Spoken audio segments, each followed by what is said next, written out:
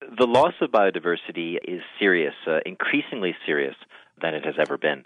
We reported through a study called the Global Biodiversity Outlook in 2010 that species continue to be lost around the world at an accelerating rate, with nearly a quarter of plant species are estimated to be threatened with extinction. Most vertebrate species are also in decline. We also know that at the ecosystem level we have problems. Natural habitats in most parts of the world continue to decline, both in terms of being more fragmented and they're also getting smaller. This is in particularly true for things like freshwater, wetlands, sea ice habitats, etc. We also know that our forests, rivers, and other ecosystems are becoming fragmented due to human activity. Can you elaborate on the main causes behind this?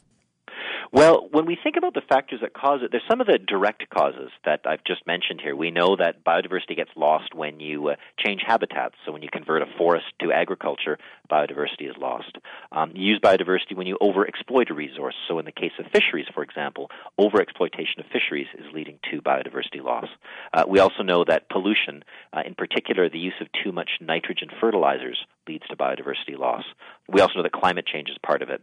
But these direct causes of biodiversity loss are actually just the symptoms.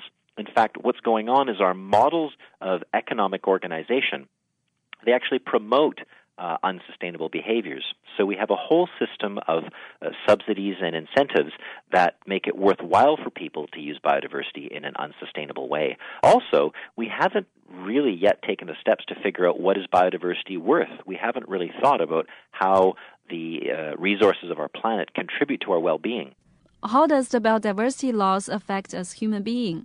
Biodiversity is really the underpinning of our well-being, of our health, our wealth, our general comfort in our lives. A variety of species and strong ecosystems are the basis for something called ecosystem services.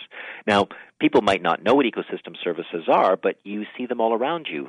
Clean air is an ecosystem service provided to you by forest ecosystems. Clean water is something that wetlands and intact forests provide to us. Without biodiversity, you don't have the variety of crops that you need to feed our growing population. Without biodiversity, you have fewer genetic resources that can become the basis for new medicines or new industrial processes. Without biodiversity, you don't have the sort of protection from strong storms or from heat waves that you would have if you had these resources. So biodiversity is the foundation for what makes our lives comfortable. And the other thing that's important to stress is that for some of the poorest people of the planet, biodiversity is really the difference that they need for survival. For many people, without the resources that they get from forests, from fisheries, from bushmeat, they really just can't make it.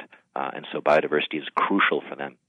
Have things changed after the convention come into force? The convention has been in force for some time. What we can say is that since the entry into force of the convention, we've now got almost universal acceptance by governments that they need to do something about the problems. More importantly, what they did back in 2010 at the last meeting of the Conference of the Parties that was held in Japan, governments committed to a brand new global strategic plan for biodiversity. It's a 10-year plan which is designed to stop the loss of biodiversity around the world. It's got 5 strategic goals that try to look at addressing the causes of biodiversity loss, reduce the pressures on biodiversity, to protect it, to look at how communities benefit from biodiversity.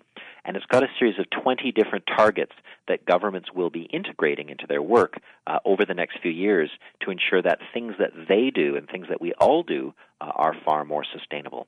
And what are your expectations for the convention to be carried in the long run? Well, my expectation is that over the next 10 years, governments will be implementing and integrating policies that address biodiversity loss and deal with its consequences. The governments will be meeting in India later on this year to take the next steps, where they'll look at to have a discussion on how resources can be mobilized and what kind of money we'll be looking for to implement the agreement. We're confident that governments will be moving forward. We had such a strong agreement in 2010 by governments to commit to stop biodiversity loss that we have a strong feeling they'll be doing so. The next 10 years is the United Nations Decade on Biodiversity, and we're confident that over those 10 years, people around the world will come to understand the importance of biodiversity increasingly, and they'll start to lead more sustainable lives.